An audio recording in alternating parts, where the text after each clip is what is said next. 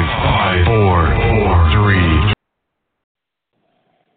3. Good evening, ladies and gentlemen, and welcome to a live edition of Weigh In Sports Talk. I'm your host, Brian Tarvin. Pleased to be with you tonight. A big interview coming up in the college football world. If you know recruiting, if you know Auburn football, then you know Coach Rodney Garner.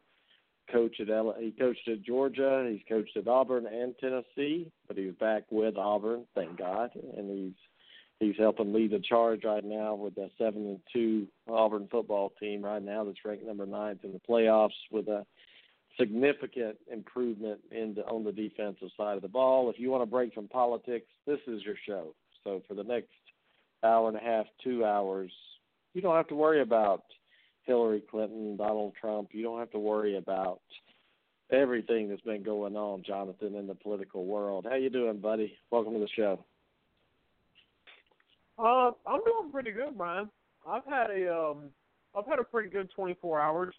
Got to watch some college football. Got to watch some hockey. Slept pretty good. I haven't slept pretty good in a while. So that was nice. Hockey. Well, let's jump right in.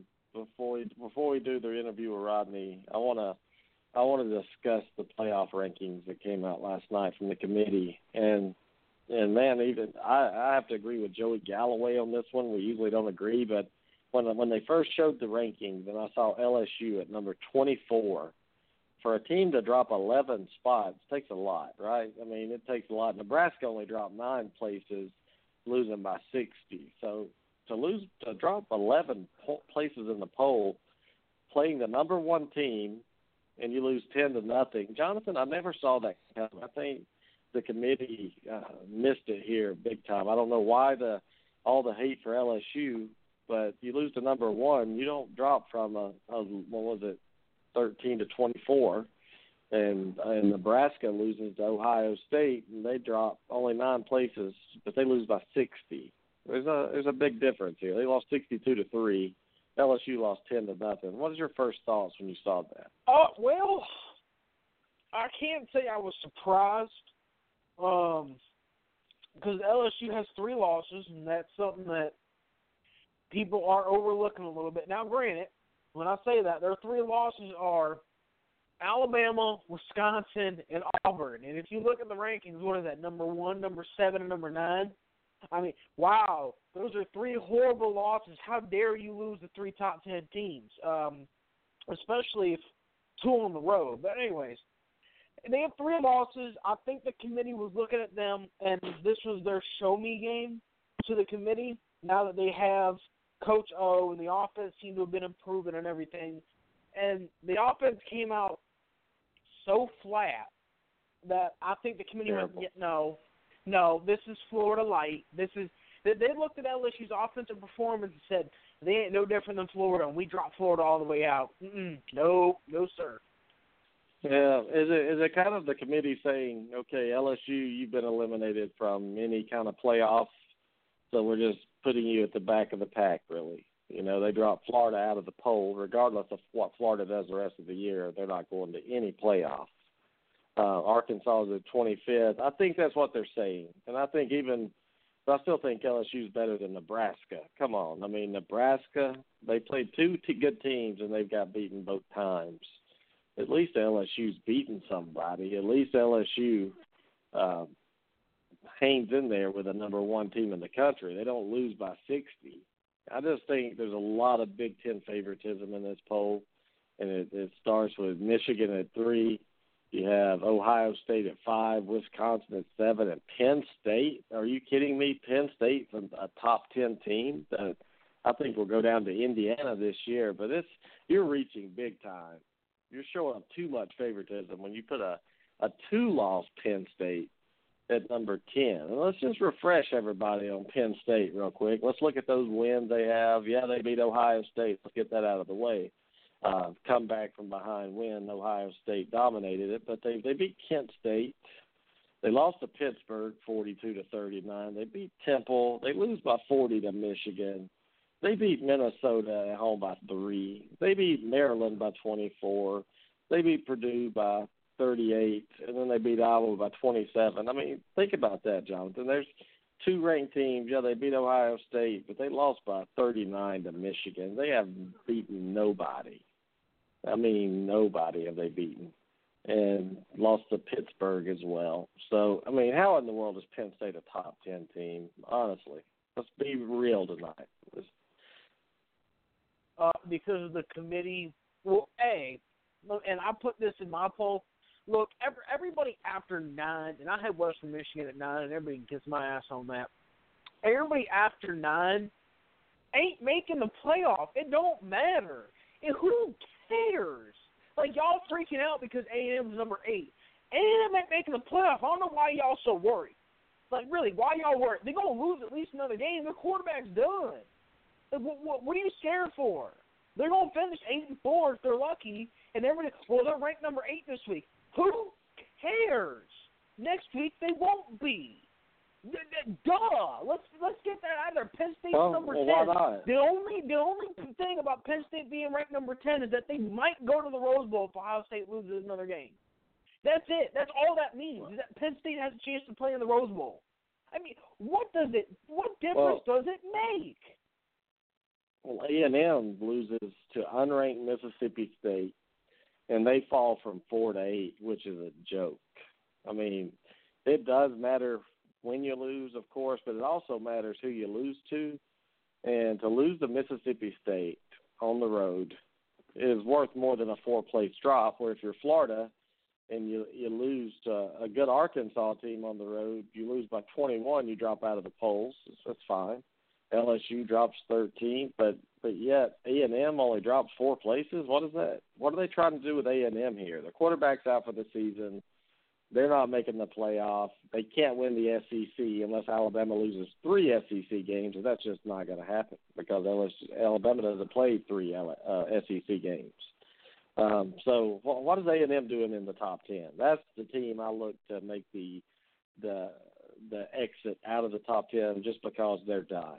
Stick a fork in them. Auburn, yes, A&M beat you, but Auburn still controls its own destiny to get to Atlanta into the playoff. That's why I think A&M needs to be out of the top 10. What do you think about A&M? They're going to be out of the top 10 soon, so it doesn't really matter. Again, they just lost Trevor Knight. Like but they play nowhere to go but down. It's not. They're number 8 this week. They were number 4 last week. What difference does it make? It's the second week of November. We're talking about a team that's going to lose at least another game. LSU is going to trash their ass. There's your final verdict. If you're Auburn fans, I don't know why you're worried. You control your own destiny. Please. Beat Alabama, you're in. That's it. Yeah, and I'm just sitting there looking at A&M like this committee is hypocritical. They speak out of both sides of their mouth. They don't understand what they're doing. If they were using the same logic as last week, Ohio State would be at number 4 right now. But yet, okay, A&M lost. We're going to put Washington up there. Why? Washington's resume didn't get any better, but Ohio State's got better by beating a top 10 team by 60 points. That's what I'm saying. You look at the wins. I think Ohio State's 3-1, something against the top 25, and Washington's won 1 game against Utah. Congratulations, Washington. But at the end of the day, Ohio State can boast that same resume, even a better resume than A&M really. And that's what I guess the worst loss coming to Penn State at number 10 right now. A&M's loss was to Alabama, but still, you look at strength of schedule, you look at on paper, Washington shouldn't be at number 4 right now. And so Ohio State controls its own destiny as well. They'll take care of that. But Louisville at 6, they go up 1 place in the poll. They beat Boston College by 45. I don't think we should ever see a Louisville team ever go up in the poll again. I think they should stay at 6 or 7 and just stay unless Clemson loses. If Clemson loses, let's start looking at Louisville maybe, but they'd have to lose twice. Because if Clemson loses once in the ACC, even if they lost the ACC championship game, Jonathan, I think Clemson makes it. Louisville's out of the playoff, out of the picture, and I think they need to be down a little bit too. I mean, Louisville's got an issue that's called a weak-ass schedule. That's their problem. It is a soft, pathetic schedule. They didn't get anybody in their crossover game. And that was one thing they talked about earlier in the year. It's like, oh, hey, look at these crossover games. Oh, they're so nice. We're going to have a good season because we don't play Miami or Virginia Tech or North Carolina or Pittsburgh. And it's like, oh, okay, that's cool. And now Louisville's sitting there going, damn it, if we couldn't have gotten Virginia Tech and North Carolina for our crossover games, we'd be in the playoff. We'd legitimately be in the playoff conversation. And they're right. They're dead right. You beat Virginia Tech, you beat North Carolina, you beat Florida State, and whoever else you have on your schedule, because they don't really schedule a tough non-conference game. You know, Houston was supposed to be. And it's like, okay, well, Louisville's got some good quality wins. We're going to give them their shot. But, you know, when you now you look at Louisville and you're like, you ain't going to play nobody. Like, you don't play nobody now. Well, they haven't. You got what, one quality win? Yeah, they've got one win, and is that quality really in the committee's eyes? Is Louisville's win over Florida State a quality win? They have them at number 18, so yeah. Okay, I mean, but I'm talking about in their eyes. Is an 18 is a win over an 18 team in the committee's eyes a big win? Because we saw Ohio State beat. You know, they lost to Penn State, but let's see, Ohio State beats number 7, Wisconsin, and they're still at number 5 right now, you know, in the polls. So I don't know. I mean, Louisville has nothing to do, stay where they are, go down. Because as soon as Auburn, if they win out, they're jumping them. Even Oklahoma may, if they win. I don't know. Oklahoma in the Big 12, I think their ceiling's probably about 9 or 8. I don't think they can get much higher. Yeah, but you can't put them in the playoff. There's nothing they've done to deserve a playoff. They've lost They lost their out-of-conference games, both of them, by double-digit points. Embarrassed by Ohio State. Beaten by a bad Houston team. Okay, you beat a bad Big 12. You won the Big 12. Congratulations. What does that mean? It doesn't mean we saw this Oklahoma team, a better Oklahoma team, play last year in the playoff against Clemson and get dusted. I don't think the committee is going to let that happen again. I think they see Oklahoma for what they are. And I think if anybody has a beef right now, it's Oklahoma State at 13. I'm sitting right here with that one loss that shouldn't have happened. So let's put Oklahoma State. Let's go ahead and put Oklahoma State at 11 ahead of Oklahoma, because we know that Oklahoma State, they haven't lost. They didn't lose that game. I'm sorry. I don't care what the record book says. They didn't lose that game. But, again, they didn't play anybody, Jonathan. I mean, Oklahoma State played Southeastern Louisiana, Central Michigan, Pittsburgh. I mean, congratulations. That's a real tough schedule. They lost to Baylor by 11, which is looking bad right now. That Baylor loss is looking bad, even though it was at Baylor. Actually, they lost by 40. But I'm going to go ahead and eliminate the Big 12 again. I've already done it once, but I'm going to go ahead and eliminate the Big 12 from any playoffs this year. Yeah, I think that's fair. They're going to play in whatever I think their conference Sugar Bowl. The Sugar Bowl, yeah. So I think they'll get a team. You know, they'll have their team in Sugar Bowl, and that's about it. What they do. I don't even think that'd they be a get good that game, extra wasn't large. it? Auburn and Oklahoma. That'd be a pretty good game, wasn't it? No. Well, you know, that depends on your definition, because there's 3 outcomes in all reality. So Auburn smokes Oklahoma because Oklahoma's defense is terrible. Outcome number 2 is Oklahoma smokes Auburn because, well, Auburn didn't care because it was a national championship. And then outcome number 3 is we have a good game because Oklahoma's defense actually, showed up at some point. I would lean more towards probably outcome number 2, is that Auburn's like, oh, who cares? Why would we even show up? Honestly. No. I mean, the way that y'all SEC fans talk about these non-national championship bowl games, I feel like your players don't show up for them either.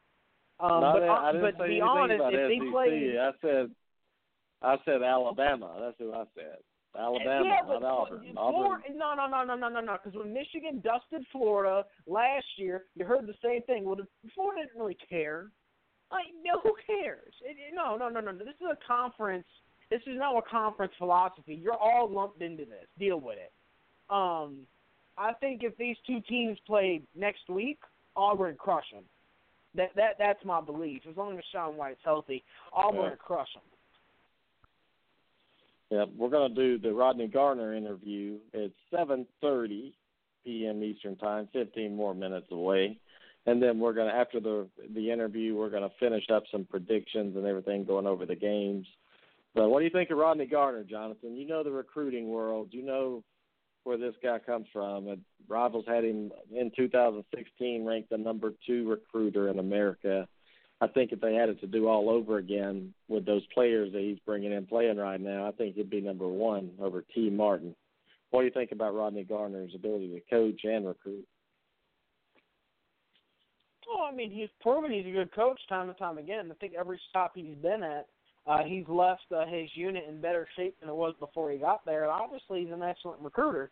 When you're ranked the number 2 recruiter in the country, you're doing something right.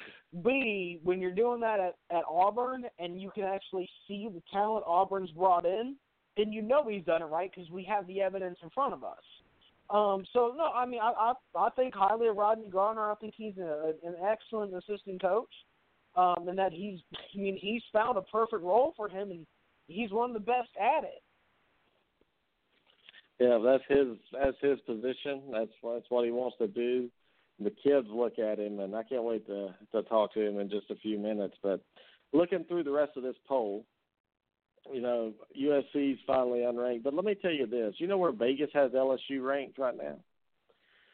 If you look at point spreads, matchups against teams, LSU is ranked number 8 in the country right now. Based off the talent on their team, what Vegas thinks they would be against another team on a neutral field. Number 8. To drop to 24 is crazy. Florida dropping out of the poll, Jonathan. I know that made you feel good, Florida. Getting beat by 21 on the road to Arkansas, and they just said, okay. Mm-hmm. They finally they listened to weigh-in sports talk, and they realized Florida was a fraud, and they dropped. Is that what happened? That's what I'm going to say happened because, damn, and it's funny because look, Florida still has a shot to go 10-2, and I just deal with it, win the conference. And playing a good bowl game as, an 11-2 team. That won't happen most likely, but stranger things have happened. Remember Kansas went 12-1 one year and won the Orange Bowl? I think it's funny that Florida State's number 18 and Florida's not ranked. That's funny to me. Yeah, I mean, Florida's going to lose to LSU. That's going to be loss number 3. They're going to lose to Florida State. That's loss number 4. And we'll talk about the game tonight, but I don't know why they're a double-digit favorite at home over South Carolina right now. South Carolina's playing good defense. Mm-hmm. They've got a good quarterback, and I just don't understand. How does my sound right now, Jonathan? Oh, you sound real good. Okay, good. But, I mean, Florida's going to end up with 4 or 5 losses. They're going to go to the Independence Bowl somewhere, but I think if I'm not mistaken, Florida benched their quarterback. Am I right? Did they change quarterbacks on us all of a sudden? Did McElwain feel the pressure to? Well, Luke Del Rio apparently has a shoulder injury. Don't know how much I believe. I don't know how much I believe that, but Del Rio apparently has a shoulder injury. Give me like 30 seconds here. Florida sucks. Florida really sucks. Your defense is awful and overrated. Don't tell me that the offense is so bad that the defense is left out there too long. No, because Arkansas ran for over 200 yards on you when we haven't run for over 200 yards on anybody. Okay, so your defense sucks. Your defensive line's terrible. You guys couldn't cover a slot receiver, so your secondary is overrated. Your running game's no good. Glad you flipped Jordan Starlett. Hey, guys, we flipped Dalvin Cook from you. Kiss my ass. Who won that battle? You have no receivers worth a damn. Your offensive line is terrible. Luke Del Rio was supposed to be a savior because he was the 8th-string quarterback at Alabama. Sorry. Luke Del Rio was supposed to be the savior because he was the 8th-string quarterback at Alabama. He couldn't get practice reps. We made you think he was going to do good at Florida. And now you're going to start a kid from Purdue who wasn't any good at Purdue. So whoop-de-doo, you're better off starting the true freshman Franks, who we all know Franks ain't going to be ready to play next year. So y'all are going to be still stuck in the same next. Florida is trash. Y'all are trash, and your fan base needs to find a hole and sit in it and then cover up with some leaves and some elephant dung and just stew in that because y'all are trash. Well, I think Tennessee's going to end up going to the SEC championship game after the predictions I've given you. Florida's not going to beat LSU on the road in Baton Rouge. Tennessee's going to beat Kentucky. They're going to beat Missouri, and they're going to beat Vandy. And you're going to see a rematch of Alabama-Tennessee, or you're going to see an Auburn-Tennessee matchup, one of the two. Which one would you want to see? You've already seen one. Which one would you rather see? Auburn and Kentucky. Kentucky's out. They're done. Well, what if they beat Tennessee? Don't they still? No, they actually don't. Because they would, South Carolina still has a shot to win an SEC East. So Auburn and South Carolina, just like good old times. Oh, could you imagine Muschamp versus his former team last year? Oh, that would be be some hard feelings. It'd be fun. I'd like to see that. South Carolina still has a shot to win it. So I'm going to say I want to see Auburn. Because, Brian, in the SEC West, I root for you guys. If I'm going to lean one way, I'm going to lean Auburn. As much as I like LSU as well over there, just because I got friends and family from Baton Rouge. But y'all turned me on to Auburn, so I'm going to root for Auburn in the SEC West. Just like I root for Tennessee in the SEC East. Well, you heard Herb Street last night, didn't you? He said, skip over Alabama, forget the Iron Bowl, forget the SEC championship, forget all that. Put Alabama in Atlanta the first round of the playoffs because Auburn has no chance in the Iron Bowl and the SEC champion in the East has no chance. I'll give him one of those, but to sit here and say to go ahead and skip past an Iron Bowl is kind of stupid. Maybe you think he's doing that to be facetious or because he's never talked like that before. I just think, he's being facetious. Well, you could tell he was annoyed last night because they asked him about A&M, and he was just kind of like, they're going to lose like 2 or 3 more games, so what difference does it make? They just lost their quarterback. They might lose this week. I mean, he did not want to hear about A&M. You can tell he's tired of everybody talking about Alabama beating unbeatable. And I bet you if they had piped up with some slick stuff at Ohio State, he would have gone off. Because everybody's talking about how Ohio State's the only team in the country that can beat Alabama. And I've watched a lot of teams. What makes them think Ohio State, who can't throw the ball at all, is going to beat Alabama? What? No. Clemson, a good quarterback has to beat Alabama. Somebody who can actually throw the football. Well, you look at Clemson. They got a first round, second overall quarterback. They've got a two first round receivers, probably maybe a second round receiver, and a first round running back. So you telling me that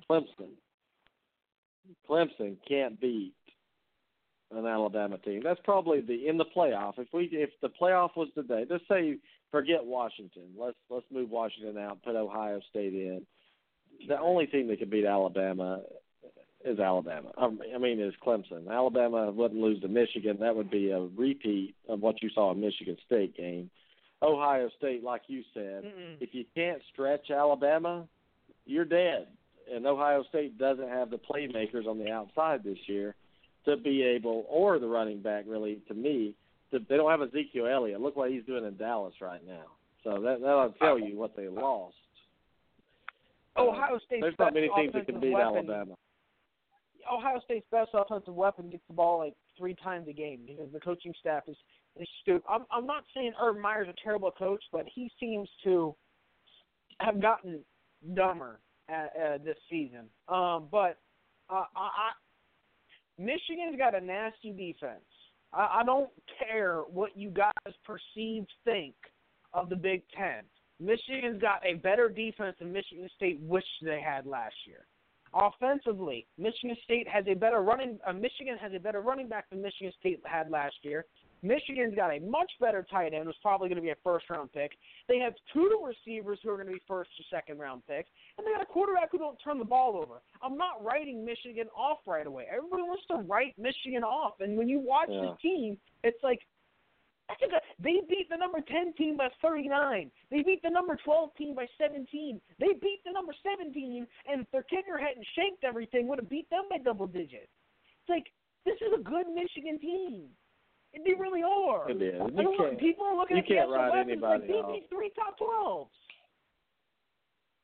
You can't really write anybody off this time of year, especially if you're 9-0 right now, and if you get in the playoff. And I think Washington, if they can, I mean, people are talking about Washington like they're definitely going to lose the game, but I don't know. USC this week, Jason Humphrey says that they're going to lose. He thinks they're going to lose this weekend. I don't know about that. But if Washington wins out, they're going to go to the playoff, and they could. You know why they could beat Alabama? Because they got like 2 good running backs and like 3 good receivers and one of probably the best quarterbacks in the country. Yeah. Washington and a defense with the best secondary. Yeah. I think Washington is a team that, could be a dark horse. Nobody's really talking about them, even though they're in the top 4. They're talking about Ohio State, Clemson, and Alabama. I know you've talked about them, but I'd be surprised if they went undefeated. I would. I still think the pressure in November, like I said, gets tougher and tougher. And, Jonathan, I'm going to mute you for a second and see if something's going to get fixed. See if it's me or you, maybe me. But, yeah, it's you. If it sounds a lot better now. But in November, the pressure gets so deep, so intense, that a lot of these teams can't handle the pressure. We saw A&M last week. November came, they revert back to their old ways. A&M is still A&M, and we're about to bring on Rodney Garner, get him onto this show. Rodney Garner, man, he's a legend. He's an all-SEC lineman, offensive lineman at Auburn back in '88. Played under the famous coach Pat Dye. Still has a close relationship with him. He sent a ton of players to the NFL. If you go look, first-rounders as well. In 2012, he was at Georgia when they were just 5 yards away from beating Alabama, winning a national championship. And one thing in this interview I want to make sure I touch on is Rodney left 2012 Georgia to come to a 2013 Auburn team that was 0-8, 3-9 overall, 0-8 in the conference. And all of a sudden you hear a name mentioned, D. Ford at Auburn. All of a sudden D. Ford became relevant when Rodney Garner became his coach. It's paying huge dividends for him right now in the NFL, one of the sack leaders right now.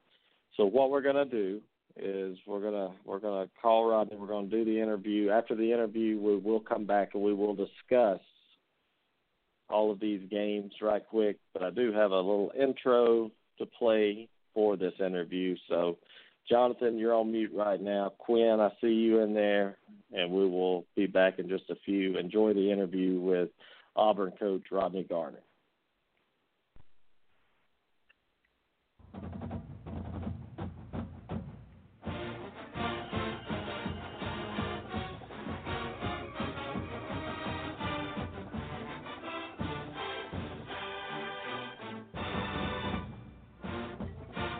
Good evening, everybody. Welcome into Wayne Sports Talk with Ryan Tarpon and his special guest, Auburn coach Rodney Garner. Hey, thank you. I know you're very busy right now, and it's an honor, like I said before you got on the program here, it's been an honor to have you today and just to watch your career. Ever since '88, you was an SEC all-offensive lineman back in '88 at Auburn. You coached at Georgia, and now you're back with Auburn. Just in your words as a player and a coach, how big is this Georgia rivalry compared to the Iron Bowl? Well, I mean, it's a very important game, to Auburn. I learned that, as a player, playing here for Coach Dye.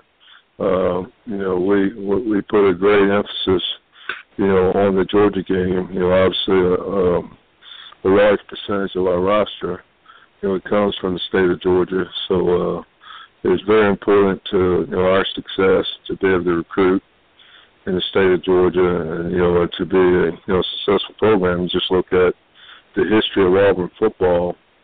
A lot of a lot of young men from the state of Georgia have made tremendous, impact, on our success. Just look at most recently here, Cam Newton. He's a product of, Westlake High School in Atlanta. So, it's very important. It's the South's oldest rivalry. And, like I said, our kids really, they look forward to playing Georgia every year. Well, Coach, I've done interviews with some of the top recruiting services in the country, and everyone comes back to you. Rodney Garner is at least the top two, if not the number one, recruiter in college football. And to be able to have that label, you've had to earn it with integrity. Over the past 20, 30 years you've been in this business. Tell me, in recruiting these days, how hard is it? I mean, I know you go straight to the kid and you want that, but how important is it to have the parents on board with you when you're trying to recruit a kid? Well, let me just say this. I've been very blessed, in my career. I've worked at some really, really good schools. I'm blessed to be at my alma mater.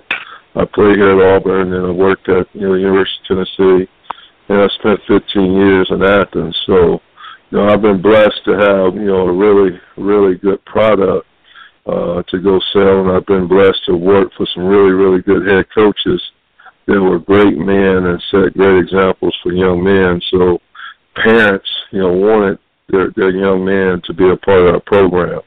And I think that's the most important thing, that you run your program in a way that a parent feels like that they're going to hand you over a young man, and they expect you to give them a man back. And so, I just feel very blessed to have been put in that position. And we just try to do things the right way. We try to, help prepare these young men. Obviously we got to win games on the field. That's paramount to us being successful and being able to continue to coach. But we also have to prepare these young men for the game of life, which is going to be the most important game that they're going to play. That's exactly right, and that's what you're the best at doing. And this is not just my opinion. This comes from a lot of people. And Coach, if you don't mind, I want to go back. People say that this season that Auburn's playing mirrors 2013, your first year at Auburn under Gus Malzahn here. Coming off of 2012, you were just a yard or two away from probably winning a national championship. How was it when you first came to Auburn after that 3-9 season, the 0-8? What was the mentality, and how did you get that team turned around? I've never seen a team go from 3-9 to a national championship game in 1 year. So could you tell us about that? Well, obviously, the young men that were here in this program, they were very beat down. They came off a season where, like you said, they finished 3-9. They didn't win a conference game, and they weren't very competitive in many of those games that they played. And just to be able to come in as a new staff, I think it was a fresh start. We really didn't pay much attention to the film from the 3-9 season. We told everybody they was going to have a fresh start, and that we were going to go forward from there. And we were just going to focus, for right now, just on getting Auburn better. And and that's what we asked them to do: buy in, do the things that we asked them to do. Put aside your own selfish agendas, and let's make it all about Auburn. And let's go out here every day and prepare to get a little better every single day. And, we had some really good young men, that were a part of that program that bought in. And then, you look at, Nick Marshall, who's a young man from the state of Georgia. He played a very, very instrumental role in that resurgence, of Auburn getting turned around. And the guys they went to work. Obviously, you got to have luck. You got to have some breaks. We found ways to win games instead of finding ways to lose games. And, there were some tight games, and, we were just, the ball bounced our way several times, and, we just feel that the kids really bought in and did a tremendous job. In 2010, that was an honor to be at that national championship game, but to me, the most special season that I remember is that 2013 team. We did fall short, but it was just the comeback story that you coaches were able to get these guys to play at that level and to believe. So this year's team, how does it mirror 2013 team? What are the similarities you can tell? Well, there's a lot of parallels. In fact, we talked about it a little bit, yesterday. Just to my segment, there are a lot of parallels. And the thing that, I've challenged my guys to do is to, be more assertive.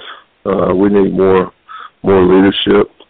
And we need to, not be afraid to call one another out. I don't think, the last 2 weeks that we played with the same, razor-like focus that we did when we were 1-2, trying to get the thing back, turn around. So, we just got to regroup and refocus and just understand that, we're not good enough that we can look past any opponent. We've got to take it one game at a time, one snap at a time, one day at a time, and try to get a little bit better every single day. And that's got to be our focus. That's what's got us here in this position where we are today, is with everybody buying into that mindset. And we just can't, get the attitude now that we have arrived, because we're so far from that. And there's just so much room for improvement, and that we just need to all, be on the same page. And I know I'm just guessing that these rival games coming up, it makes it easier on coaches. I don't think you have to really try to get their attention, but I'm sure Vanderbilt, a good team that came into the Plains this weekend, I'm sure that got our attention, your guys' attention, and said, okay, we have to be focused, like razor sharp, like you talked about, to finish this season. And it's so hard, I bet, for as a coach to try to get these kids to look at the next game instead of looking 2 weeks or 3 weeks down the road. And you saw it happen this week. You see it happen every year in college football, Coach. Some team looks ahead and if they get bit in this SEC conference, it's just tough week in and week out. So I'm sure it's easier now with the rival games coming up, right? Well, you hope so. Obviously, we're dealing with a new generation. So, they never seem to amaze you. But you would like to think that. And like I said, you just look at, the last 10 years, Georgia has had Auburn's number. And so, we've got to make sure that we're very attentive, to this week's task, and make sure that everybody's focused, everybody knows their assignments, everybody's able to go out and execute and play great fundamental football, because it's going to take a great effort, to be able to come between the hedges and play the Bulldogs. They're a very good program. They got a very good coaching staff. They got good players. So it's going to take our best effort, and that's the thing that we're trying to make sure that we convey, to all our players, that they understand what is it going to take to be able to go over there and play on the road in such a hostile environment. Yeah, I've watched for a long time. You've seen it. No matter what the record is, Georgia, Auburn, you can throw the records out the window because they don't matter. But Coach, a question that I wanted to ask you, and over the last 5 or 6 years, I've noticed, before freshmen didn't play in the SEC, regardless of how talented the player was. But I've noticed this Auburn team, especially on the defensive line, linebackers, every time I see a big play, it's by an underclassman. So what makes a freshman able to come into a game today in the SEC and play and contribute immediately compared to years past? Well, obviously they've got to have maturity, and we've been very blessed, this year to have several freshmen that were able to come in and be able to contribute and play major roles actually in this season. So, but those guys, they do possess a high level of maturity. They're not your typical freshman. I know myself personally, I have two young men that are true freshmen that are playing a significant role. And I just think back, in my 27 years of, coaching in this league, I know that they would have to rank, in the top, tier of the freshmen that I've had the opportunity to coach. And just watching them to develop, from fall camp to where we are now, it's been really interesting to see them develop and mature as players and as young men. And just looking at, what they have so much potential and what they have the ability of one day being or becoming is really exciting. Yeah, and you've had 28 players go to the NFL, 6 first-round draft picks, and this is a linebacker situation. I'm not sure I'm sure you know about it, but over the years, the Auburn linebacker play has not been what it was in the years you played in the 90s, and all of a sudden Auburn's linebackers these guys are young, they're freshmen, sophomores, and it's been a long time, Coach, since I've seen the linebacker play at Auburn be at such a high level. What do you attribute that to? Well, I think, that's a direct, tribute to Coach Travis Williams. I think Travis is probably one of the brightest, up-and-coming young coaches in all of college football. He played the position, so he's done it in the fire. And, he's very knowledgeable. He's a great teacher. He's a great motivator. I think those kids have really just bought into his personality. You see it come out, every Saturday on the field. His personality and what they show. And I think they're just gaining confidence, every day that they go out there and they play on the field. And I think you'll continue to see them just get better every week. Well, Coach, it's been an honor to watch this year. This is turning into one of my favorite Auburn teams. And one of the players that I noticed you had a big impact on when you first came through Auburn in 2013, D. Ford. Could you tell us about him? He's dominating the NFL right now in sacks. So how was he when you first joined Auburn in 13 compared to the end of the season when you were working with people? Just watching him, just grow and mature. I'm sure, he probably thought a lot of himself, but coming off of a 3-9 season, he was really an unknown name. And he was one of the guys that, just came in and every day, hey guys, this is what we got to do to get to where we want to be. And, he's one of the guys that was always taking notes.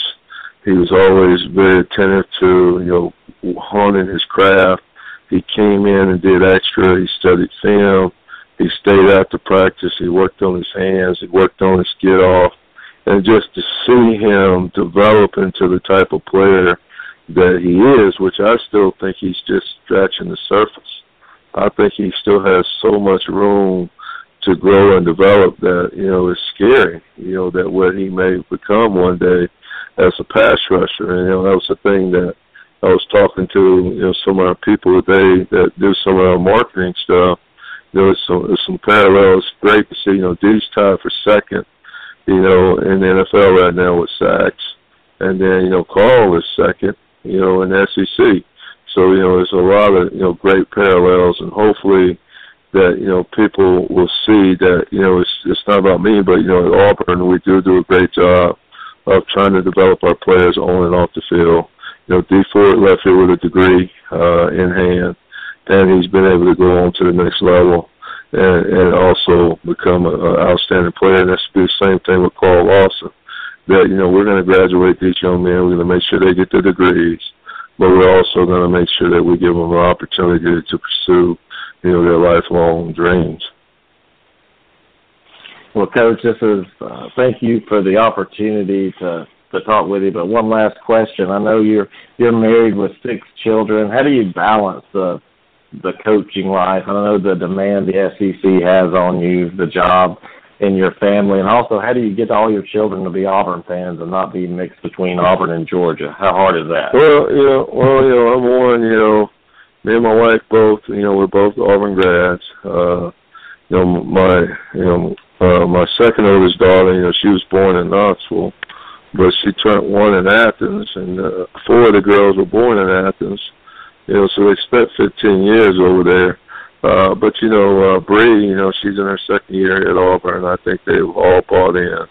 That was always a dream of mine, was for my girls, to have an opportunity to go to my alma mater. So even when it's not taking anything away from where I was working in any other schools, but I just think as a parent, you always want to see your children, go to your school. And so, it's really a blessing, to be able to be back at home at Auburn, have my daughter in school here. She's actually sitting here with me right now while we're watching film. She's break from class. So it's just great. This has been so rewarding to me on so many ends, being able to be here with Bree, for her college, experience, and to be able to see Coach Dye, I get a chance to see him about, 5 or 6 days a week. I get told what to do all the time. So, he was here yesterday morning grading film with me. He's already been by the day. We don't practice on Monday, but he'll be here tomorrow for practice, Wednesday for practice, Thursday for practice. So it's been really rewarding for me, to be able to be back at home and hopefully give something back to a place that has just given so much to me. When I decided to become an Auburn Tiger in 1984, it has paid dividends in my life, ever since, and it continues to do so in my entire family. I hope my kids see that, and I just hope that, I'm doing something to repay Auburn for what it's done for me. Well, Coach, speaking as a big fan, from a big fan, we hope we keep you forever, and we love you as a coach there at Auburn. You're just a foothold. You're just such a great man, and it's not just coming from me. I live in Georgia, and I talk to Georgia people, and they never one time have said anything bad about Coach Garner. They always say good things, and Georgia was good to me. Yeah, they love you. Like you said, Georgia was good to me. And, it was good to me. It was good to my family, and we really enjoyed our time in Athens. And had the opportunity to work for 2 great head coaches, and Coach Dunn and Coach Rick, and they just always, made me and my family feel very welcome. Well, Coach, your Twitter handle is CoachG76, correct? Yes, sir. All right, let people know on air how they can reach you and tweet you and watch your tweets. I do follow you and see some of the tweets coming out, but it was a great privilege to discuss football with you today, especially Auburn football, Coach. Good luck this weekend and the rest of the season, and I look forward to talking with you in the future. All right, thank you so much. Thank you, sir. That was Coach Rodney Garner, the assistant head coach at Auburn. What a great interview. What a great man. We appreciate the time that he took with us and spent with us today to talk about it. This guy has so much going on. It's unbelievable. Thank you, Coach Garner from Williams Sports. God bless. Take care.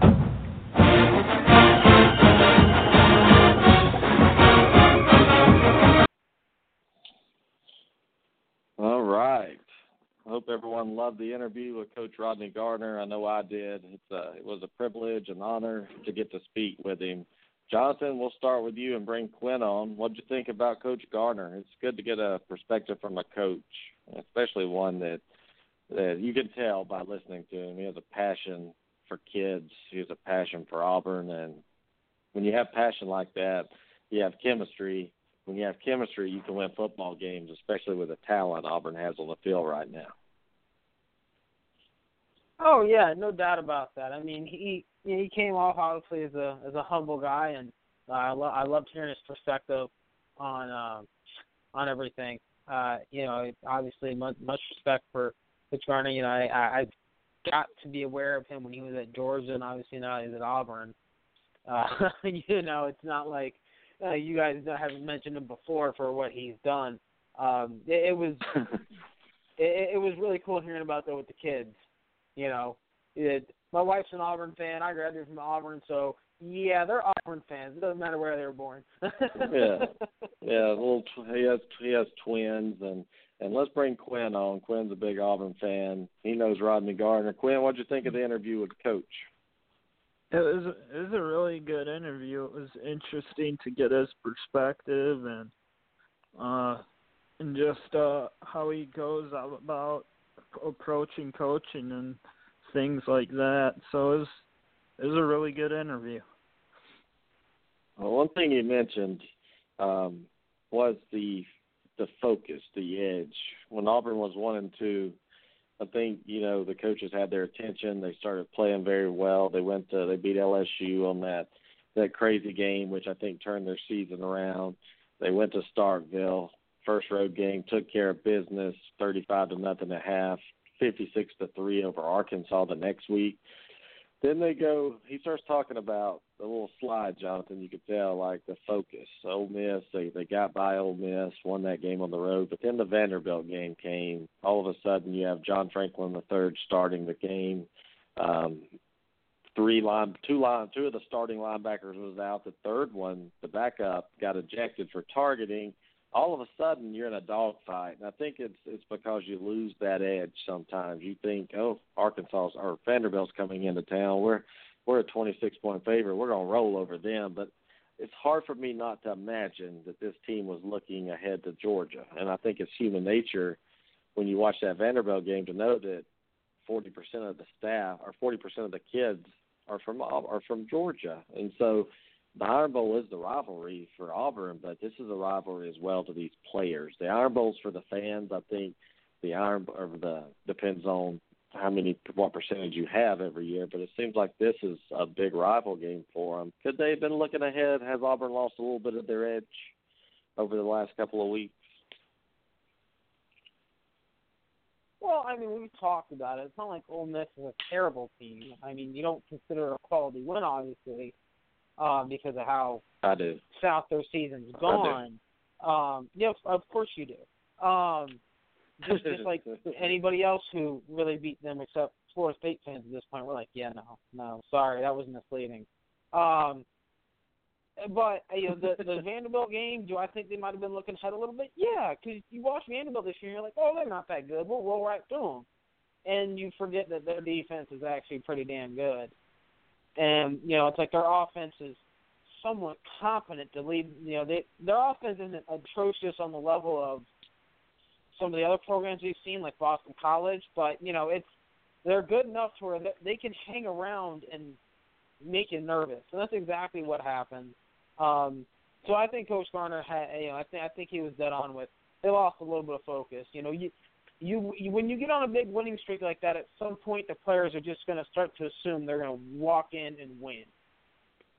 Well, Jonathan, how hard is it to play at that level every week? It's impossible, isn't it? You have to be good enough to play a bad game and still win if you're going to win a national championship.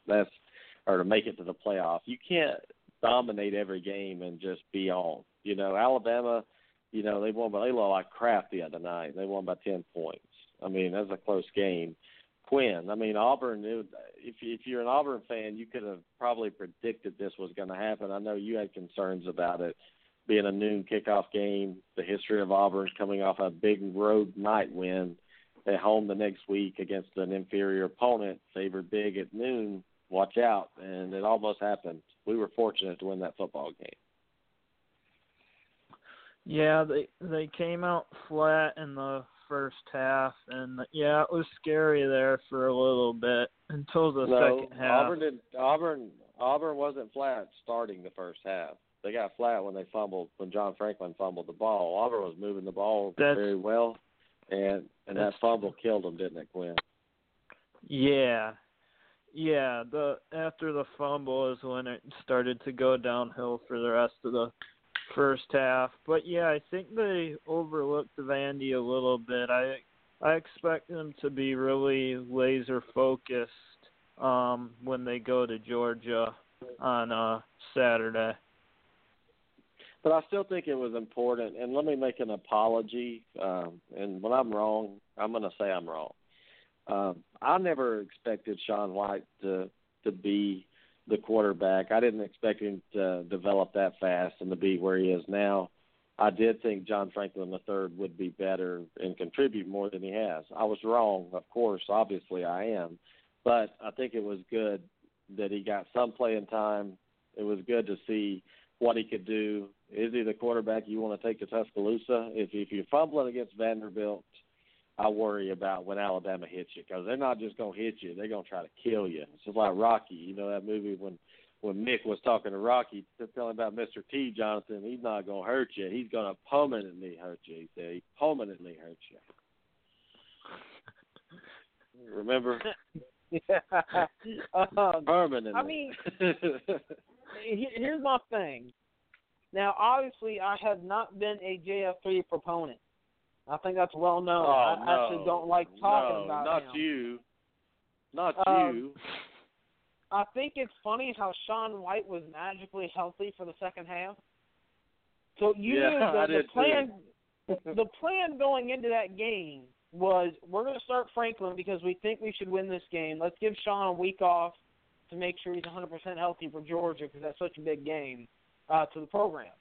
And when they saw that first half went, they're like, nope, this ain't happening. Nope, we're done. John, go to the bench. You suck.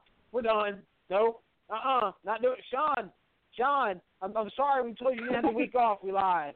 John screwed it up for you. Go yell at him later. I mean, that's exactly what happened. Side note, Zach Cunningham, obviously I was on the show Sunday because I had a conflict of scheduling. Because Zach Cunningham is amazing. I did have a 2:30 show, kind of. It's kind of a little off schedule there, so not your fault. Well, usually I leave my Sundays open, but I got a phone call. My little brother was playing in a tournament in Sarasota for travel ball, 14U, and they actually won the championship. I was at the baseball field at 8:30. No, man, that was won the championship game 16-1. I mean, it was awesome. It was actually the team got a new coach this year, and it was their first championship under the new coach. The previous 5 tournaments, the team that knocked them out of the tournament had gone on to win a championship. So it was nice to finally get over the hump. Little brother had 2 stand-up triples, finished 7 for 13 on the weekend with 2 walks. His last at-bat, the coach told him swing at the first pitch because we're about to mercy kill him anyways. And he actually somehow grounded right back to the pitcher for a double play. But outside of that, man, I mean, going back to it, Zach Cunningham, that blocked field goal was obviously amazing. But that linebacker he was offsides. Whatever. He's had a great season. That guy that's the guy who had 19 tackles against Georgia.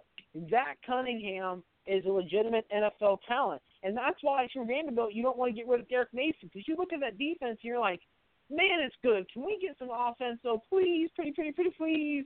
That's all it is. I think Vanderbilt's defense is better than people give them credit for. I really do. It's not like Kentucky, where you look at Kentucky and you're like, man, their defense is trash. And it's either their offense is going to score a lot or it's going to score none. Vanderbilt, you're like, well, they're going to score none, but their defense is damn good, Well, Jonathan, I'm going to tell you what's funny is Mason, the coach for Vanderbilt, he said after the game, he was like, Auburn was very smart to bring Sean White back into the game to play because we didn't have an answer for that passing game, and we felt like we had control of John Franklin III. And I can't really disagree with what Coach Mason said. How am I going to disagree with an SEC head football coach that kind of knows the game a lot better than I do? But do you think Auburn would have lost that game had Franklin stayed in? Man, that game would have been hairy. Like, when Auburn went up 23-16, it was like, okay, that's a wrap. We can go ahead and watch other things. Even after the blocked field goal, I was like, no, it's still over. If Franklin had been in there, I don't know if Auburn hits 20 points. So, I mean, you're asking for what? A 17-3 win, a 19-16 win, possibly overtime. He just performed so poorly. And because he's such a poor passer, they were just going to stack the box. He's going to try to run. Did. Okay. He's going to hand off his head away. Okay. I mean, you needed Sean for that game. You really did. We did. Man, you know what was weird? And Quinn, you tell me, when I saw Sean White come in the game and drive him down the field and score that first drive, I felt, okay, God, I felt relieved, like, oh, God, he's okay, first of all. They said he was injured, but he didn't look injured to me, Quinn. He was playing possum. And now going on the road at Georgia, Cam Petway, I don't think he's going to play, guys. That's just my gut feeling. They're saying he's questionable. I'm going to go ahead and predict it right now. I'm going to predict the state of Florida, like I did last night. I'm going to predict that Cam Petway does not play against Georgia. Quinn, my question is, does Auburn need him to beat Georgia right now? Auburn's a 10.5-point favorite on the road in Athens. I think being on the road focuses this team. I think being without Petway focuses this team. And I think playing bad against Vanderbilt focuses this team. So I think you're going to see a different speed out of this Auburn team compared to Saturday. The game's at 3:30 instead of noon. I like this Auburn team this weekend pretty big over Georgia. I like them big. Big. Well, big. I think from what it sounds like is Petway was able to do some drills, but I think if they don't need him this week at all, then they're gonna have him. I think he's gonna be suited up just in case they may need him, but I don't think they will. Kerryon Johnson's really good, and he's not quite the power back like Petway is, but he has the speed, and I consider Kerryon more of a hybrid. I think he can do both, so I think Kerryon will be fine, and he seems like he's almost 100%. And then you have Cam Martin, and Stanton Truitt, and those guys are both really good speed backs and can catch the ball. So I think they'll be okay without Petway, and I think they should rest him up for the Bama game, I think. Well, who are you picking here, Auburn or Georgia, in this rival game? I mean, if they win this one, going into Tuscaloosa 9-2, probably in the top 7 in the poll, with a chance to go to that SEC championship game. I can't believe we're even talking about this right now in November after September. But you're picking Georgia, right? I'm picking. I think Auburn wins by 8 or 9 points. I think Jay just barely missed covering the spread. Jonathan, who are you going to take and why here in this game? Georgia's hot right now. They beat Kentucky, don't forget. Lucas, their kicker. Lucas, that guy, the movie Lucas, that's who he looked like. Look, Georgia's offensive issues were not fixed because of what I said earlier. Kentucky's defense is trash, which is amazing since they have a defensive coordinator as a head coach. But I think Auburn's going to shut down the running game. I don't think Easton's going to have a big day in the air. I think the defensive line's going to get up after him. I think Auburn's going to score enough points. They're going to hit 20-plus. I like Auburn to win here. I like them to cover. This could be as ugly as that Florida-Georgia game. But I think Auburn's a better team than that. So I'm going to say, 27-10. Auburn kind of just coasts in the second half. That's a pretty good prediction right there. I like that. I'll have 34-17 or maybe 30-17, something like that. But it could be worse than that. It just depends on which Auburn team. Auburn knows they have a luxury of kind of a bye week, and I think they put the pedal to the metal. Remember, they rested a lot of players last week. 3 linebackers will be back. They should be for this game. People should be 100%. It's all about Amen's corner now, guys. Amen corner, Georgia, Bama. And we'll see. Staying in the SEC real quick, Tennessee's at home against Kentucky, Jonathan, in a must-win game. There's no going back. Tennessee wins out. I think they're in Atlanta. Favored 13.5 over Kentucky. I think they steamroll Kentucky in this game. I think Kentucky's done. They're done. I said last week I like Georgia because Kentucky's doomed to finish 5-7 yet again. They're going to be like the third or fourth year in a row. So I'm going to take Tennessee here just so I can, keep that prediction alive. I don't like them to cover, though. I don't like that line. I don't like Tennessee that team's got some serious issues on and off the field. Not anymore. Not anymore. They got rid of that. Quinn, who do you like, buddy? I like Tennessee. They're at home. I think they're a lot more talented than Kentucky. I think they'll be able to beat Kentucky just on their talent alone. Here's a game that ought to get Jonathan's attention right here. A noon kickoff in the Swamp. Florida favored 10 over South Carolina. Now get this, guys. Now get this. You don't see this much in football. The over-under in this game is 37.5. Think about that, 37.5. Jonathan, what does that say about the offensive play in this game? Well, it's Muschamp's offense against Muschamp's recruits. I mean, what that tells me is there's going to be a lot of trash on that field. And you know what? Both teams kind of are trash. Let's be real for a minute. Hey, easy. I'm working on Muschamp for an interview next week. Easy now. Easy. How is Florida double-digit favorite? I don't know. I can't figure it out. They opened up in a 14.5-point favorite, though, guys. They were opened at 14.5, and anybody with a brain cell and a dollar in their pocket went and bet on South Carolina and dropped it down to 10. I would take South Carolina money line at plus 325 in this game. Play 100 on it. Get paid 325. I'm going to pick the upset in this game. Florida, I think they don't think they can beat LSU. I don't think they want to play Alabama. I think they realize they got some quarterback issues. I think they go ahead and drop this game, Jonathan, against South Carolina. Noon kickoff. The Swamp won't be loud, especially coming off a 21-point beat down against Arkansas. I'm pulling the upset. Give me South Carolina. I'll take South Carolina plus, what is it now, 11.5? Yeah, let me get South Carolina plus the 11.5. I'm not willing 10. Oh, my goodness. 10. I'll take 10 them points. plus the 10. I'll take the under as well, because you're essentially asking a team to score 20 points, which is ridiculous. Both teams, in all honesty, should just run the ball 3 plays in a row and punt. That's what the whole game should be, because if you make your quarterbacks throw the ball, you're going to see interceptions galore, and that's how points are going to get scored. This is terrible. I mean, Florida's garbage. Quinn, who do you like? I think South Carolina covers the spread, but I think Florida wins.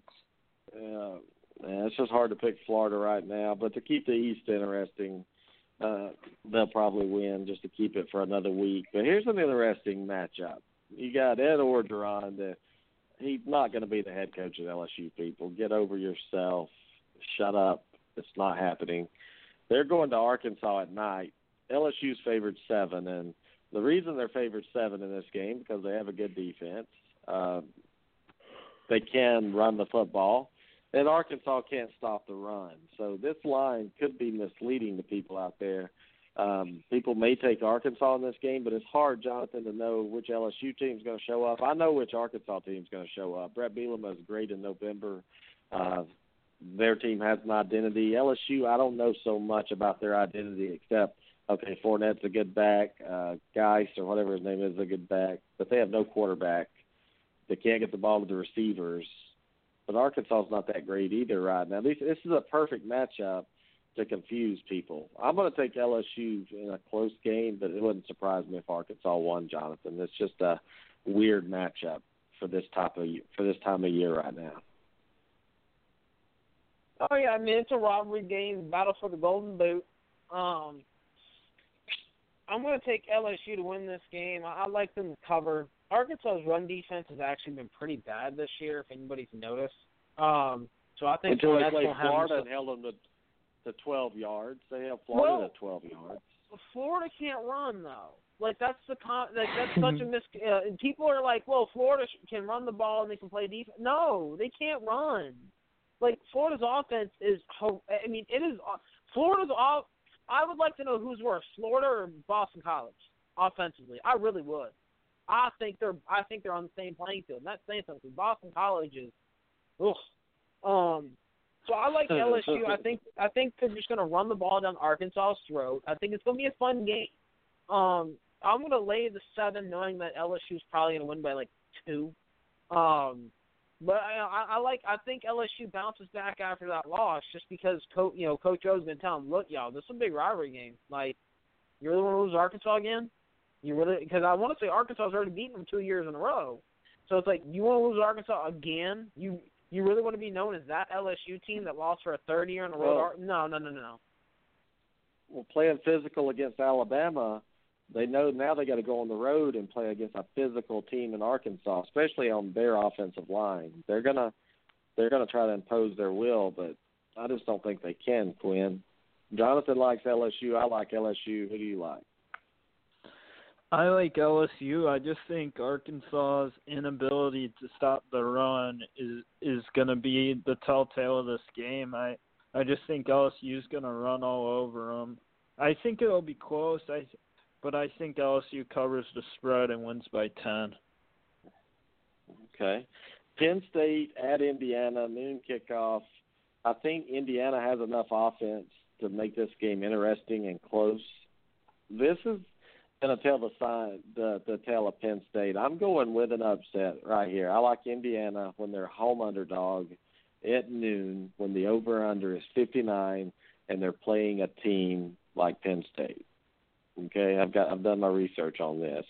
Even though Simi Cobbs is out for Indiana, Jonathan, I'm pulling the upset right now. I'm pulling it. Indiana beats Penn State, knocks them out of the top 10. They'll probably fall to 11 after this game, and Ohio State will boost up to number 3.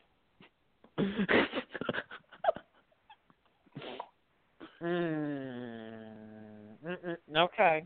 I'm not going there right now. I think Penn State wins and covers. Indiana is not that. Indiana got a lot of love because they squeaked past Michigan State. Michigan State's terrible. Right. So why would somebody still want to be in the Indiana bandwagons? Look beyond me. Indiana's sneaky. No, they're not. Indiana's really not that good. I think Penn State's actually gotten a lot better this year. They have figured out offensively, hey, we really should just run the ball a lot. Our quarterback's a better runner than he is a thrower. And we have one of the best running backs in the nation, Saquon Barkley. I like Penn State to win this game. I like them to cover. I still believe Penn State's going to finish 10-2. And this is finally the year where Penn State goes 10-2. And it's like, I actually picked them to go like 7-5. This is disheartening. Because I've been waiting for a Penn State year like this for a little bit. How good of a coach is James Franklin, honestly, Quinn? The guy won at Vanderbilt, got him to 8 wins. The guy's doing a phenomenal job coaching. But this is Indiana's day right here. Indiana, okay, they carried Republican. They took care of business in the polls last night, and they're going to take care of this 7-point Saturday. Indiana at home, they've actually given some teams some troubles at home this year. But Penn State is on a roll. Franklin has really seemed to finally get them going this year. And I think Penn State wins by double digits. But I could see Indiana keeping it a game for 2.5 or 2.5 to 3.5 quarters. I could see it being a tight game. And I don't know why I'm hating on Penn State, because like Jonathan said, if you're outside the top 9, it's thank you. You're lobbying for a position in bowls. You're not a threat to the playoffs. So I'm doing a little hating right now where I shouldn't be. A&M at home, night game without their quarterback. Trevor Knight's out for the season. Ole Miss's quarterback, Chad Kelly's out for the season. My question is, Jonathan, which one's going to matter the most? I don't think Ole Miss can run the football, which is good news for A&M because they can't stop the run. And I just don't think Ole Miss has an identity too much without Chad Kelly.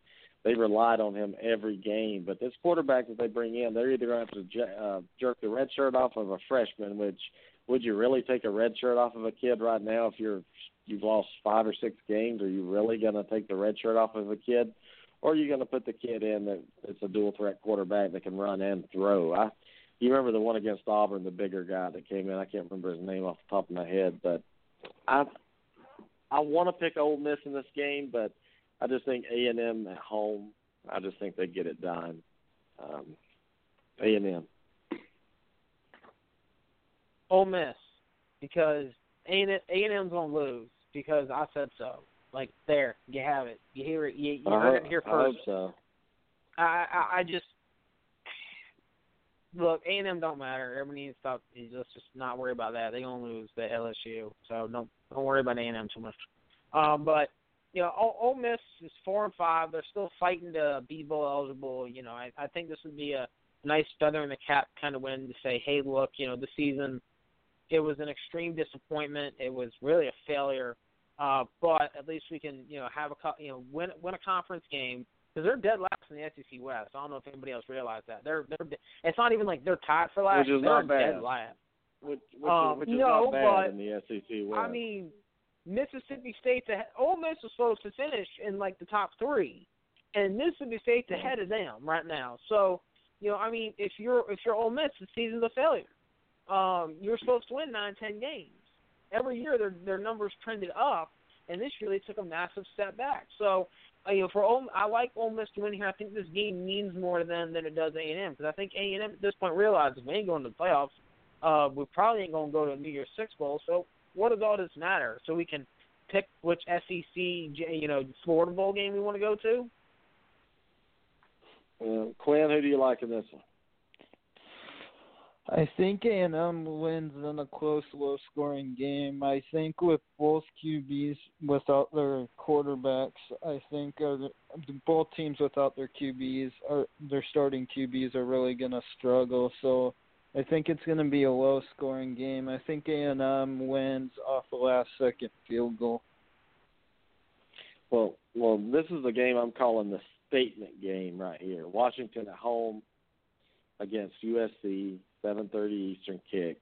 I think if Washington, what they're going to do is they're going to come in and they're going to take care of serious business in this game. USC's up in the polls now. I think this is a perfect opportunity for Washington to win this game and never look back the rest of the season, Jonathan. If they win, I'm not saying they go undefeated, but I think it's a good opportunity right now against a talented team. A lot of people in America still think USC is the most talented team in the Pac-12. If they blow the doors off this team, I think it'll be enough to you never know, even get a one-loss Washington Pac-12 team in. You never know when that one loss maybe needed some grace. And I think beating USC's brains out right here on national TV, Fox, I think that'll do that, Jonathan. I'm going with Washington by 3 touchdowns in this game. It's not even going to be close. Yeah, I mean, this game being in Seattle gives Washington a huge edge. I honestly, I think Washington takes care of business and gets out. Losing Mathis, the outside linebacker, is a huge loss. He's been such an integral part of the defense this year. But Arnold has been a little prone to turnovers from times. I know they got a good running back in Jones at USC, but I think they shut down the passing game. Washington does. I think they run through this defense with Gaskin. I like Washington to win. I like them to cover the 8.5 with ease. Quinn? I think Washington wins by double digits and makes a statement. Yeah. Jonathan, Florida State, you think they cover 21 against Boston College? We're not even going to talk about that since it's Boston College. No. I don't think Florida State can cover against anybody right now. Like 21, we can't score in the first quarter. We can't score more than 10 points, 13 points in the first half. Like how are we going to cover 21? We're going to score it all in the fourth quarter? Come on. I mean, look. Florida State's defense is going to be great. Dalvin Cook's going to get fed the ball a lot. Could they cover it? Yeah, but I'd say it's far away from this game. There's no point in betting it. Yeah. All right. Oklahoma, Baylor, big game in the Big 12. There's 2. We got Oklahoma Baylor, and we have Texas, West Virginia. Quinn, Texas, West Virginia. Texas favored 2 at home. West Virginia's climbing in the polls. I think they lose to Texas in this game, and Charlie Strong keeps his job at Texas.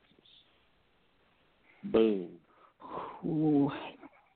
Texas has been doing pretty well these last couple weeks, but I think West Virginia comes in and pulls out the win in the close game. Jonathan? I like West Virginia as well. I just think they have the best defense in the conference. I think their offense is good enough. This is a huge game for West Virginia because if they win out, they get to go to Sugar Bowl, and that would mean a lot to this program, who's considering firing their coach for the season. Well, you remember we talked about the South Carolina game, the over-under being 37. This Oklahoma-Baylor game over 82.5. It's just one of those games you're going to watch.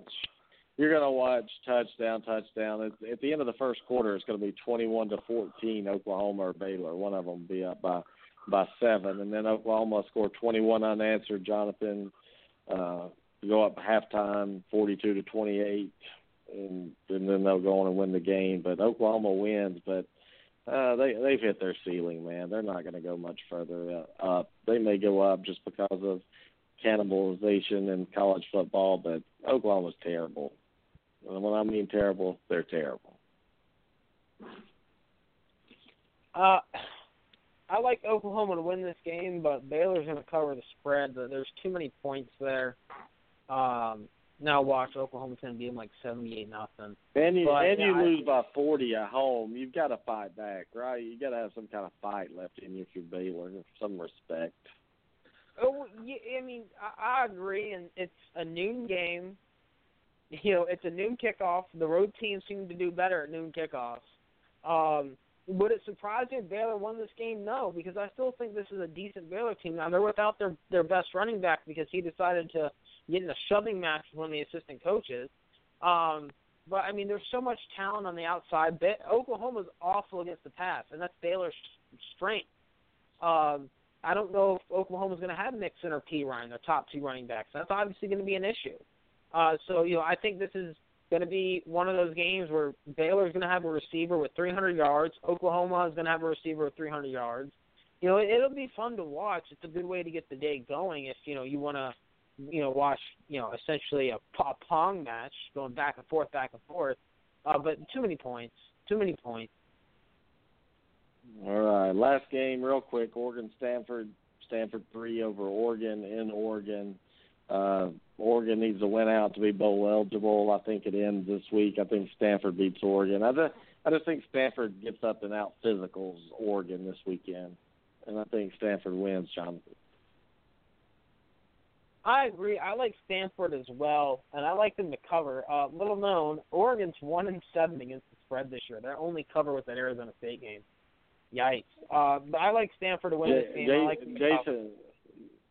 Jason must have lost a lot of money. Quinn, who do you like in this? I like Stanford big. I could see Stanford winning this game by 14-plus points. So, hold on. Stanford's not that good now. All right. Oregon's that bad. I'm not even going to predict Notre Dame and Army, Quinn. I'm not even doing that to you tonight. I'm just going to give you a night off. We're not even going to talk about Go Notre Army. Dame because you don't Army want wins. No, Notre Dame wins. No, Army All right, wins. let's move Army's to the NFL. eligible in San Antonio. Game's in San Antonio. What the hell, Notre Dame? It's the Shamrock Series games, so they go random places through the Shamrock. It's stupid. How about you actually go play somebody at their stadium? You cowards. So, Quinn, I'll ask you: Is Notre Dame going to make a bowl? No. I don't think so. I think they beat Army, but I think they lose to Virginia Tech and USC. No bowl. Well, let's move over to the NFL real quick. Carolina's at home, guys. They're 3-5 now. They're starting to play with some kind of urgency, like they know what to do, tackle people, score some points. They play Kansas City. Kansas City's coming in, making that trip all the way over to the East Coast, Jonathan. I like Carolina until they show me, they're going to lose again. But at home, I just think Carolina's a different team. They're going to be happy to be back home because it's been a while since they've been back home, it feels like. But I like Carolina to win 3 in a row in this one and take care of Alex Smith and the Chiefs. Well, I'm not sure if Alex Smith is playing. I think it might actually be Nick Foles. He is. Oh, no, Alex he's Smith's playing. going to play now? Okay. Yeah, he's playing. Well, I mean, if you take away the Browns, Patriots, and Cowboys, I think all these teams, the other 29 teams, you can lump together, and they're all pretty much in the same boat. And home field hasn't done much, but Carolina's supposed to be a better team here. I'm going to take the Panthers, but I'm not going to bet this game. No. I mean, I still don't trust the Panthers. I don't. They're still crying about Cam getting hit all the time, and it's like, oh, he's a quarterback. He's going to get hit. Yeah, not that many times, though, without a flag. Quinn, who do you like in this one? I think the Panthers win. All right, the Saints and Broncos. Saints favored 2 over Denver. I love the Saints, what they're doing right now. Drew Brees is picking people apart. Denver's terrible. I mean, they're not that good, guys. I'm going to go with the Saints in this game at home. I just think Drew Brees outscores them. And, Jonathan, I'll go with you real quick. Who do you like? That's another game that I'm having a hard time with. I'm going to take the Broncos just because I think their defense can get one more stop the Saints can't. Well, I hope you're right. Quinn?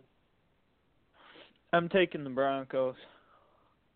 All right. If the Saints lose this one and the Atlanta goes on the road to Philly right now, underdog a point, Jonathan, who do you like in Atlanta, Philly? Carolina, if they win and these two lose, all of a sudden Carolina's only a game out of first place, really. I'm going to lean Philly here just because it's in Philly. They've been really good at home. They're 3-0. They're 3-0 against the spread. Atlanta's actually 5-0 against the spread on the road. They have been a good road team. But I think Philly's defense is better than Atlanta's. I think they're going to be able to beat up Matt Ryan a little bit. Yep, I like Philly too. Quinn? I think Atlanta goes on the road and wins. Get out of here. Get out of here. All right, Jonathan's favorite team, the Vikings, on the road against the Redskins, getting 3 points. You'd have to be crazy not to take Washington. And, Jonathan, what's wrong with your phone? It just keeps, thumping or something. Are you thumping something? I don't think so. Oh, it sounds like thump, thump, thump. All right, who do you like? Minnesota, seriously. Minnesota is really struggling right now. They can't run the football. They can't throw the football. Now they can't stop anybody. So Washington's a good team at home. I really like them to cover this spread. Yeah, I'm going to take the Redskins because the Vikings are in a tailspin. I mean, they're in a tailspin, and I'm enjoying it and let everybody know I am. The offensive line is bad in Minnesota. They're having a hard time running the ball. I think Josh Norman gets an interception. I think Kirk Cousins doesn't have a great day, but I look for Washington to score enough to win this game, probably 20-10. Quinn? I like the Redskins also. I think Minnesota's going down south real quick. So, yeah, I think Redskins will win.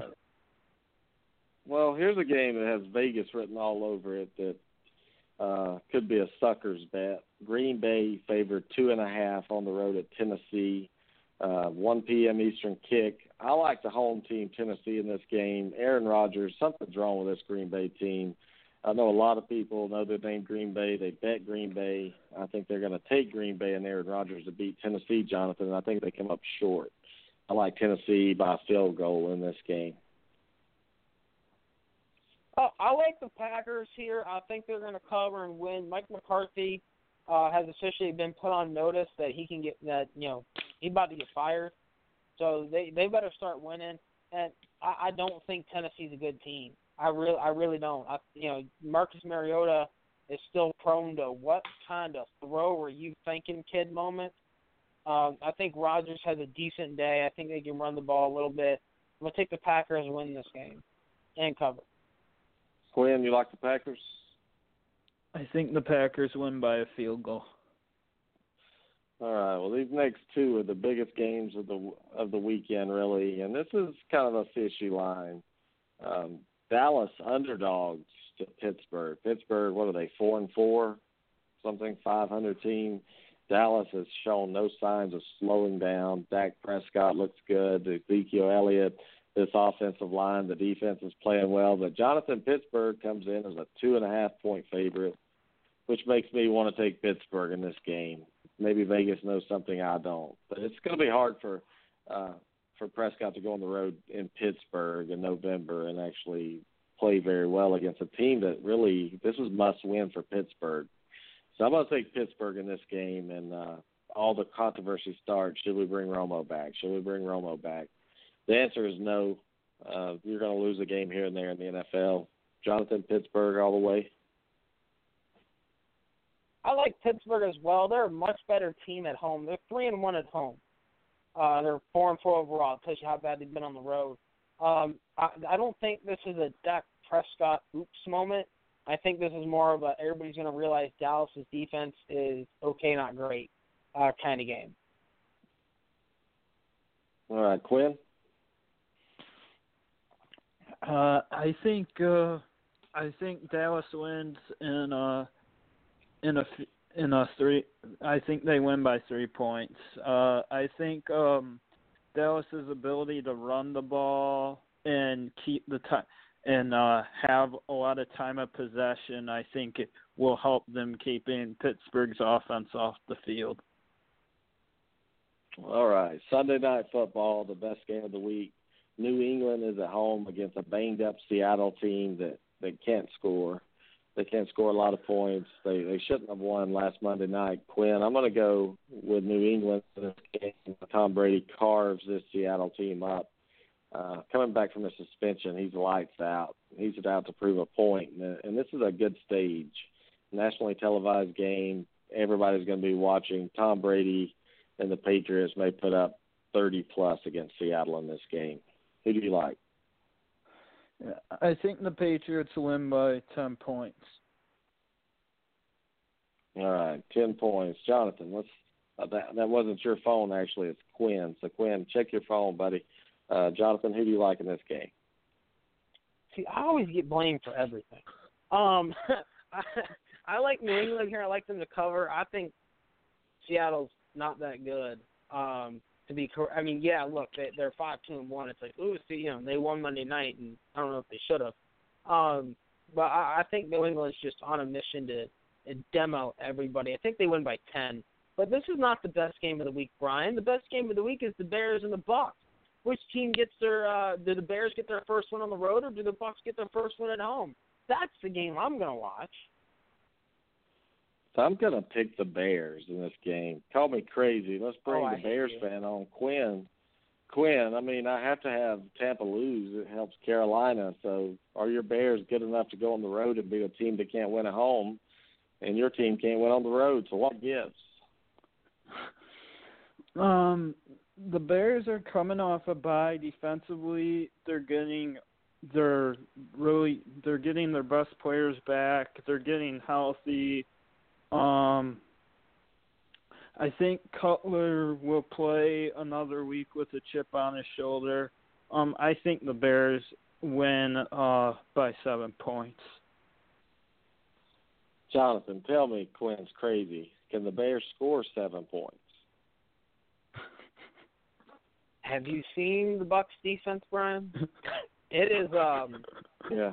It's a works in progress. I mean, you cut Johnson Banks. You lost 2 of your defensive ends for the year. Yeah, I mean, look, James is going to play. Mike Evans is going to play. It sounds like Doug Martin might even play. So the Bucs might actually be healthy on offense, which would be nice. look, the Bucs have been the worst home team in the NFL over the past 3 years. Think about that for a moment. They were one of the best from the mid-'90s through the mid-2000s. Teams did not come into Tampa and win games. You know, everybody's coming down there like it's their vacation home. There's probably going to be more Bears fans than Bucs fans in the stands, which is kind of sad. Look, man, I'm going to take the Bucs, and I think it's good for Chicago that they lose because I think at this point they want a higher draft pick. Yeah, and I'm going to go with the Bears in this one because what you said, the Bears off a bye week, the defense can play. But, guys, I want to thank y'all for joining us tonight, and I also want to thank Coach Rodney Garner from Auburn coming on for a great interview. I hope a lot of people get to tune in and listen to this interview. Auburn with a big road game at Georgia this week. We're expecting big things this week in this rivalry, and then have a week to prepare get 2 weeks to prepare for Bama. But guys, thanks for joining us. Please listen in the archives, everybody out there, if you want to listen to one of the best coaches in college football right now. Rodney Garner, I think, will be at Auburn for a very, very long time, and as long as he's there, guess what? The defensive line and the defense is going to get better and better. So, everybody, God bless. The politics are over right now. We all need to rest since we stayed up till 4 o'clock in the morning. So take care, and we'll be back Sunday night at 6 p.m. Eastern. So Jonathan, we won't do an early one this Sunday. 6 p.m. Eastern, mark your calendars. We'll be on from 6 to 8. Everybody have a great week, and God bless. God bless. Yep.